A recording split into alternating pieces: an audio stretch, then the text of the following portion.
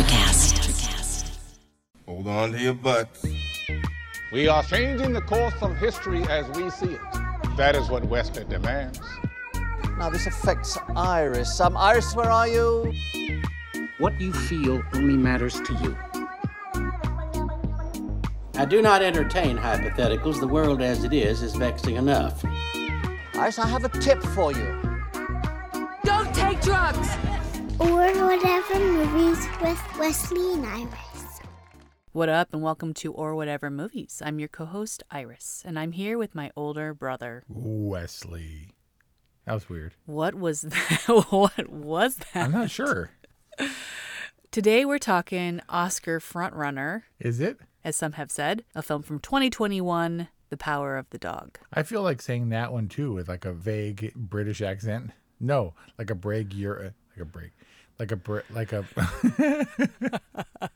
like a vague Euro accent. The Power of the Dog. I don't know what's wrong with me today. I feel like saying it like kind of throwaway, like The Power of the Dog. Power of the Dog. Like or I feel like saying, I'm going hungry. Stop. No. That's not the same. I'm going hungry. Is that all you know of that song? I don't feed on the powerless because my cup's already overfilled. You know what's weird is I didn't think of that one time. You didn't? No. Dude, Temple of the Dog is your music, as Paloma calls it. I got this title wrong too. I said like... You said the Day of the Dog, or the Year of the Dog. The Year of the Dog, right. Well, what you have to do is say everything like Benedict Cumberbatch in this movie. Very forcefully and clearly, fatso. You got a sore gut? I seriously thought that it was going to be weird, like the Mauritanian, his accent, which we found super distracting. But so distracting. But it was fine because he didn't do like the heavy drawl in this one, and none of them did. I thought, was this a realistic? What was it? It was 1925, but they were in Montana. But also, these guys super educated. Like Phil, at least, the Benedict Cumberbatch character, he went to Yale and he was a polymath. He could play the banjo flawlessly. He was a rancher. He was good at a bunch of different stuff, but he concealed it in his brusque, dirty rancher thing. Like, as much as it was revealed that he went to Yale, he was still on about the piano. You gonna play the piano?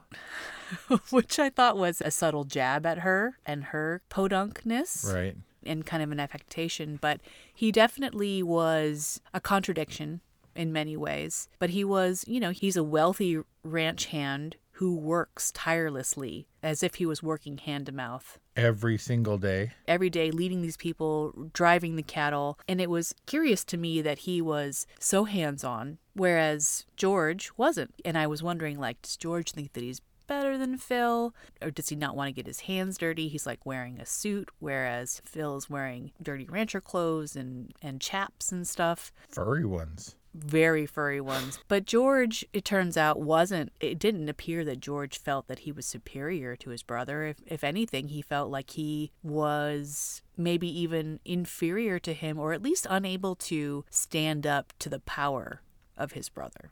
I think George played more of the rancher with the suit and the finery, and didn't necessarily have to. I think he had a history of getting his hands dirty, but Phil much more reveled in the idea of being the hands-on guy down in the dirt, with the boys kind of thing. But he made no secret of the fact that George, where were we 20 years ago? You were fat, stupid, couldn't get your act together, couldn't go to school kind of thing. And I saved you, and Bronco Bill saved you, and Bronco Henry. Right. They started in the same place, and they took diverging paths, but strangely embraced roles that were contradictory. They both started from the same place, but Phil ascended to a position of intellectual and educational superiority, and then kind of went back to the land. You know what I mean? Where George utilizes his position for the steady climb to society and fine clothes and being able to speak at dinners and stuff and meet with the governor and courthouse maidens or whatever. And yet, didn't you get the sense that Phil revered George? Well, it's strange because anytime Phil came into a place where he had to make an emotional decision, he would overcompensate and retreat, like enfold himself in this perceived masculinity. He got really aggressive, and this idea that his brother might be taken away from him, he seemed awfully upset about that after kind of berating George the whole time. And likewise, I didn't really understand why George felt compelled. Like, why was he beholden to a brother who was obviously disdainful to him and kind of accepts his role as a total jerk wherever they go? I think that he was under the power of the dog. I mean, maybe I'm too literal about this, but wasn't Phil the top dog? I mean, he asserted himself amongst his men, in his household, that he was the one who wielded the power. Absolutely. If nothing else, he was the loudest voice, the squeakiest wheel. Right, and maybe that was his super masculine facade, concealing some other secrets or persuasions, which we can get to. But it seemed like Phil did wield or did exert a special kind of power over George. At least George allowed it in the sense that, like, he understood that they were kind of connected and that he was going to be saddled with Phil, basically, as his lot in life until that came to its natural end. Not that Phil came to a natural end in this film, but for George, who was passive about it, he was thereby kind of relieved of this burden that he had accepted, which was having Phil in his life. There's a difference between, look, he's my brother and I'm kind of stuck with him because we've always been brothers and we've always had this business together. But you're talking about the power that Phil held over George to a degree. And I do think it was something. It was certainly more than tolerance, but it wasn't enough for him to be dissuaded from marrying this girl, as Phil thought it might have been. He thought he might have been able to drive her away, antagonize her enough to where she would go on her. But George was steadfast and determined and, didn't tell him that he was going to get married, just kind of went ahead and did it. He didn't seem like he was cowed by his brother at all. He was just sort of on a different wavelength. And then later on, after their courtship and they were together, he said, it's nice not to be alone. A very emotional scene for the George character. Right. And certainly he wasn't alone. Seems like he was always in the company of his brother and all the men. Like literally, like sleeping in the next bed. But to him, that was alone. Not solitude, but just an emotional, nothing to bounce off of, Yeah, an emotional isolation. It seemed like there was a certain security in the relationship between the brothers. Like there was an understanding that they wouldn't leave each other, that George wouldn't leave Phil and vice versa.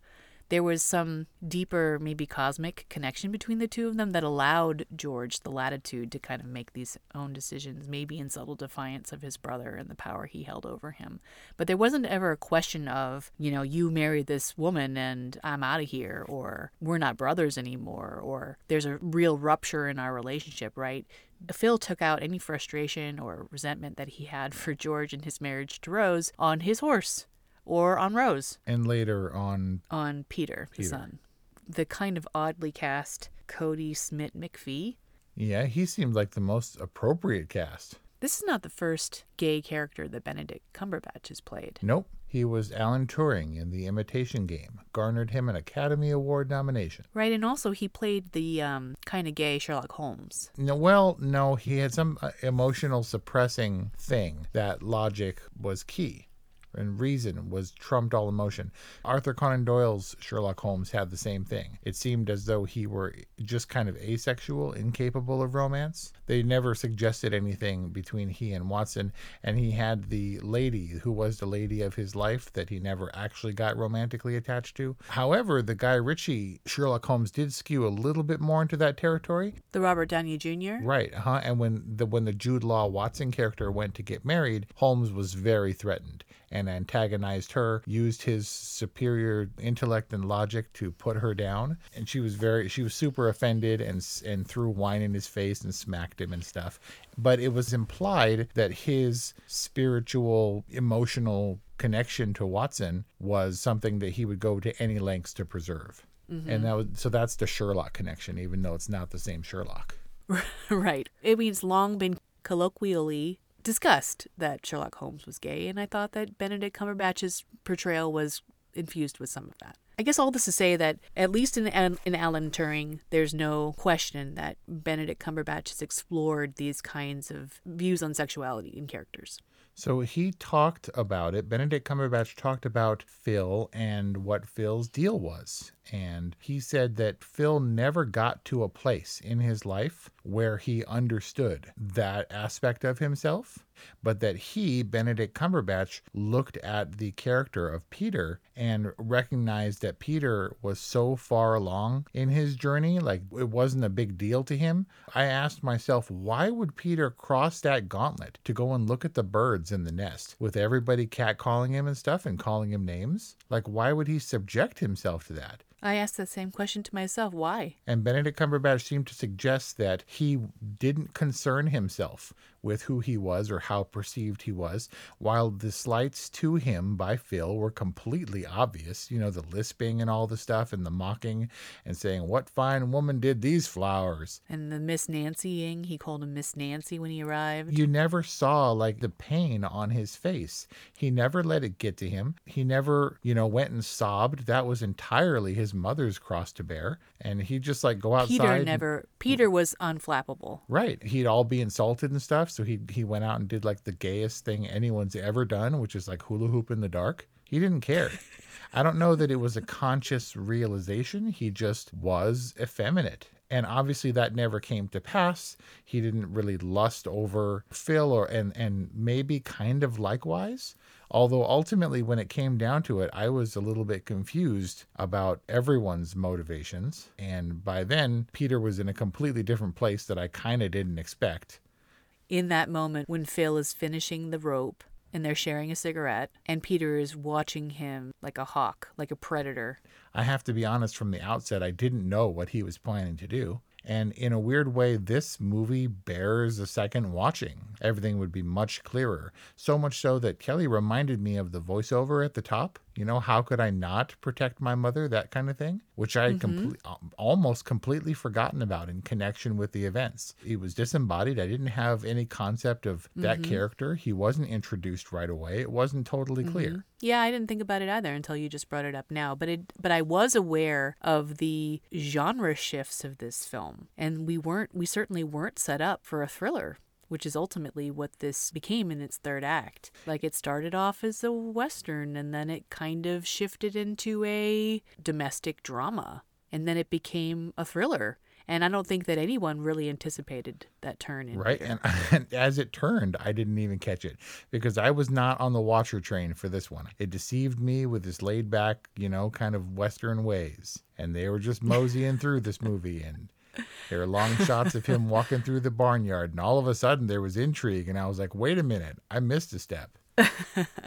I think that was kind of intentional. It seemed like Jane Campion kind of lulled us into a false sense of security so that when Peter started setting his plan into motion, we were oblivious. And then suddenly the axe falls and we were like, and I was going to say, and then we were like frogs in the pot, but that's way too many. That's a weird mixed analogy. The analogy being that supposedly a frog will sit in water and if you turn up the heat, it won't notice it until it's so hot that it dies. So we're watching these things unfold and we're like, doo-doo-doo, and then all of a sudden it's a real thriller and we're in the middle of the hot water and don't even know it. It should be obvious to everyone that neither of us read the book. It was a relatively obscure book that someone had recommended to Jane Also Campion. An old book. Yeah, but apparently it is much clearer. Benedict Cumberbatch recommends this book, and there are journeys and stuff that the characters go through that make their arcs a little bit more clear, as all books tend to do. Likewise, there was a bunch of stuff. There were even more angles to the Phil character. He was an ironmonger, and he was a this and a that, and did all these amazing things, only a few of which translated to the screen, but it still gave you a very strange picture, and it makes you question his earlier sort of simple, direct approach to, mocking this woman and mocking her son and being a seemingly oblivious jerk. You would think a person that's that educated would be just a touch more self-aware unless he was masking or concealing or overcompensating for something in himself. I mean, that's what you're suggesting happened, right? There was something that was deep down that he was unaware of, except on a subconscious level or denying. Well, self-care is important, right? And you crawl through the little hollow into your secret garden and you bathe and like smell flowers and lie in the grass and stuff. And that's all fine. And then he pulled the thing out of his junk. It was all like this delicate cloth thing. And we were looking at the initials. And this is how oblivious we were. I don't know about Kelly because she came a long way in this one. But I was like, BH. And she was like, what's the kid's name? What's like, who's the BH? And we were so disconnected from the obvious reverence to Buckshot, Hogarth, or whatever. Bronco Henry. Right? Bronco Henry. You mean the name that was literally stamped on or etched onto a brass plate and mounted in his barn? With the saddle that he made him ride all awkwardly. And so I don't know. I didn't catch on. And then it became more obvious because Peter's character was a bit more obvious. And he crawls through the thing and, he's going to spy on him bathing or whatever.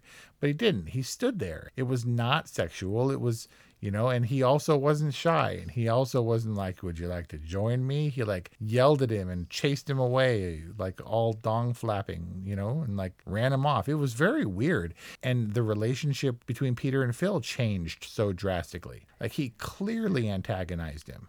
And I fully expected when Phil was kind of oddly buddying up with Peter after the incident in the secret garden with the Bronco Henry handkerchief, like I firmly was waiting for that other shoe to drop. Like in my mind, 100% Phil was buddying up with Peter so that he could do away with him as a means to kind of eliminating his secret, but also as a means to further antagonizing Rose. Like I thought his master plan was do away with Peter, but do it subtly in a way that he can still salvage his relationship with his brother, with George. Was that not the case? Like that was never his intention? I don't think so. I think that he was genuinely, in his kind of awkward Phil way, befriending Peter. He didn't express it in a way that was completely logical, but I think that what happened from that incident at the lake was that he identified a kindred spirit in Peter and was genuinely taking him under his wing. And so Peter took everything that happened to him, it seemed, in relation to Phil at face value. Did he? I came upon you in your secret place or whatever. I got run off. I'm scared. Oh, now let's go buddy off in the woods or whatever and like talk against a rock. And he's like, okay. Until he didn't. Yeah, but then Rose was clearly distraught at the idea of her son going anywhere with Phil. And maybe I was really channeling her. Maybe I was really like siding with Rose, like, yeah, this is a really bad idea. Well, it was a bad idea because we saw how clearly hateful he was, how much he antagonized Rose, how clear by Johnny Greenwood's score that there was trouble brewing. There were like the tense violins. And I'm sure you watched this with subtitles and it was like tense music. Or like pensive strings, and you're like, something's happening. Playing banjo expertly. Right. But the music was pretty tense, and, it was not unlike There Will Be Blood, a lot of which was driven by the score. It was a lot like There Will Be Blood, also Johnny Greenwood. Yep. And also kind of a slow burn Western. Are Westerns kind of like zombies? There's like the slow zombie, there's like the slow Western and the fast Western? For sure. There's the gunslinging Western. I don't think, did anybody show or fire a gun at all in this movie? I don't think so. So, I mean, it's also pretty late for a Western. 1925 was 40 years after the glory days of the Old West. This wasn't the Wild West, per se. This was like the settled, ranchered West. This is the slow New Zealand West. But I definitely consider this a Western, even though it was set in the time and looked, I guess, appropriate enough. Yeah, so Jane Campion's from New Zealand. She's right. She's a Kiwi. Uh-huh. So this is kind of like akin to a Paul Greengrass News of the World international take on a Western. A gorgeous landscape, very languidly paced. Definitely a bit of a slow burn until it wasn't. What would you say about the acting? So I thought, boy, Benedict Cumberbatch is hitting it really hard. He's so obvious and heavy-handed in his approach. I thought it was a little bit overacty. And then I kind of understood why that was. I actually thought that there was something more complicated with the old lady and the old gent and the fact that they were supposed to be brothers. I expected fully for them to be like a Thor, Loki, one of them's adopted because they don't look anything alike kind of vibe. Yeah, this whole movie was like filled with families of people who don't look alike. Right. And honestly, they would have looked just a little bit more alike. There were some casting changes. Benedict Cumberbatch has a distinctive look and originally up for the role of George, speaking of There Will Be Blood, was Paul Dano, who looks much more like him. And then someone else was going to be in the role of Rose. And I cannot remember who it was. I think that what's her face would have been great in this. A young Naomi Watts. I mean, sure. Is it just a blonde thing? You know, the really tore up thing. So speaking of blondes who are all tore up, it seemed to be implied that Rose's husband died because he drank himself to death.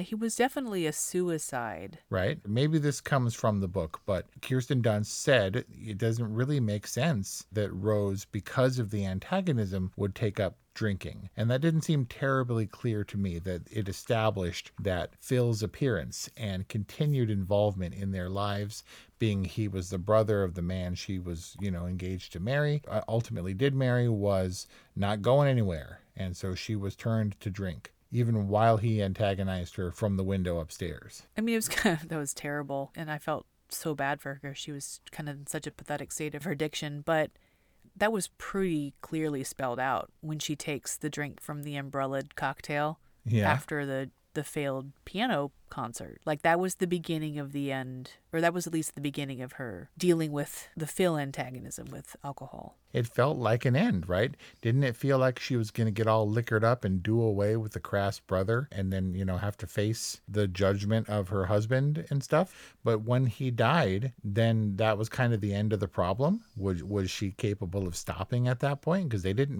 and there was no resolution. He was just out of their lives, and I guess they were going to be okay. That was the impression I got, right? Well, at least that's what I read off of Peter's face. Yeah, I didn't see good places for Phil to go, because the role that he should have played in the family, where they had expectations of him being socially graceful, and he was just a jerk to everyone involved and kind of killed that party and just kind of roaming the ranch all stinky and stuff. Like, he was just going to be a thorn in everyone's side until he wasn't. Yeah, I think so. And for some reason, because of the power he held or whatever, they were all kind of oddly accepting of it. Except for Peter. I think his plans were set in motion a lot earlier than we kind of assume. You say that Peter was taking Phil's actions at face value, but at a certain point that turned, and Peter had his own motivations. No, clearly. But that was my impression. I was like, well, why would he trust this dude who suddenly wants to be his buddy? How do you know that he doesn't have his own nefarious plans? Should we spell out, so that just to make sure we're on the same page and for our audience's benefit, what we think actually happened between Peter and Phil? Sure. Go. Me? Like, what happened in the end, or the whole arc? In the end. Well, I certainly understand that Peter went deliberately looking for, and he found a dead beef, a dead cow, and then he put on gloves very deliberately, cut the strips, brought them back, because they reinforced this anthrax thing, which wasn't terribly clear to me, several times throughout the movie. So he hung the strips to dry, and when seemingly disconnectedly, his mother, where Phil was strangely attached to these hides, which indeed George confirmed several times were just going to be burned, refused to even allow the Native Americans to have those hides under any circumstances. It was like his pre-constructed, discrimination or whatever. Then when the hides were taken away, Peter then used that opportunity to imply that he had reserved one of the hides for himself. I can't remember the exact wording because we went back and examined it. I kept some, or I took some. It was very deliberately implying that the poisoned hide, the anthraxed hide that he had cut into strips and let dry over the fence, was from Phil's own hides for his ropes. So he watched him very carefully not have the gloves on and braid the rope, and then got sick and died. But what I couldn't figure out was, how was he originally going to, because he said, I want it to be like you. That's why I took the hide, cut it into strips. I have some. They're not all gone. And he seemed relieved to the point of tears. Like, Phil was really moved that he could still continue his rope. It didn't make a tremendous amount of sense to me. And then he got sick and he died and they were better off. But I didn't know how. It wasn't like Peter knew that his mom was going to give away those hides. So I didn't know how he was going to put that plan into effect. I mean, he could have even simply asked Phil to incorporate the hides that he had cured or whatever. Show me how to do it or something? Yeah, sure. I mean, I do think he seized his opportunity, and it was fortuitous, I guess, from Peter's perspective that Rose did give the hides away or sell the hides. I don't think that Phil really cared about the hides, but he cared about this rope. And cared about those people not getting his hides under any circumstances. Exactly. Because that wasn't a surprise, because the housekeeper or lady or whatever knew, he would never let them have those hides. Right, out of principle. So it was a principle that had been established previously. But also, I'm not sure that Rose planned it out. She went out there, she was really drunk, stumbled out there and was begging for them to take the thing. And you have to remember that exchange was right before she passed out with the gloves from drinking. So I don't know that it was calculated. It was some act of defiance that she could offer. Yes.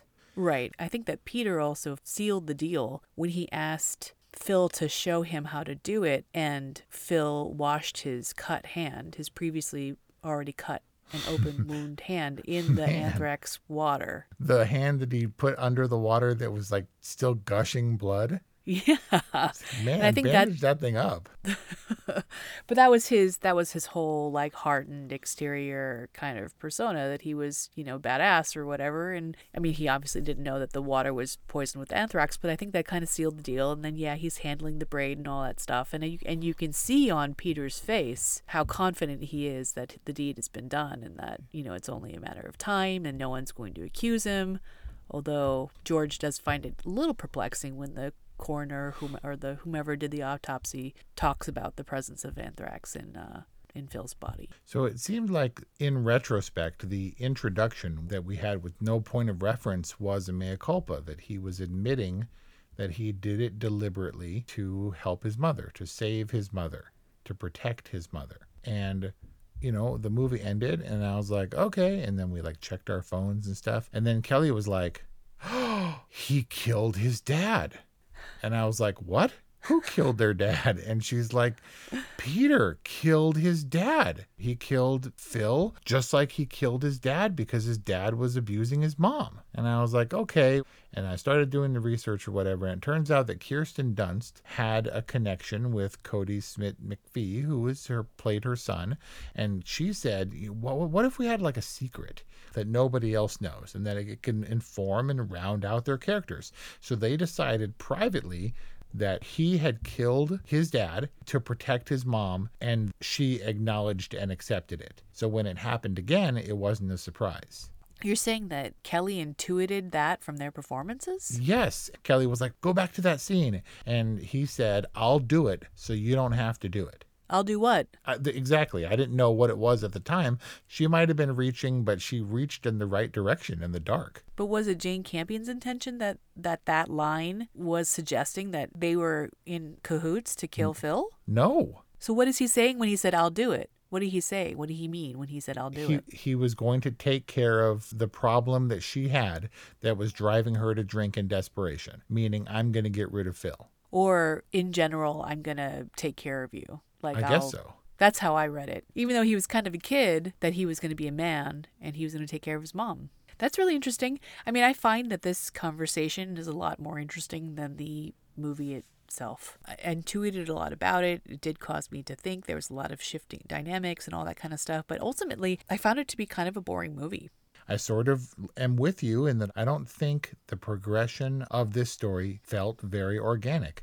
There were several times where I was like, wait, what? I couldn't discern the motivation between Phil being so outwardly aggro and then taking on kind of a big brother role. I didn't know if he was going to kill him or kiss him. And I didn't know who was going to do what to whom. Does that make sense?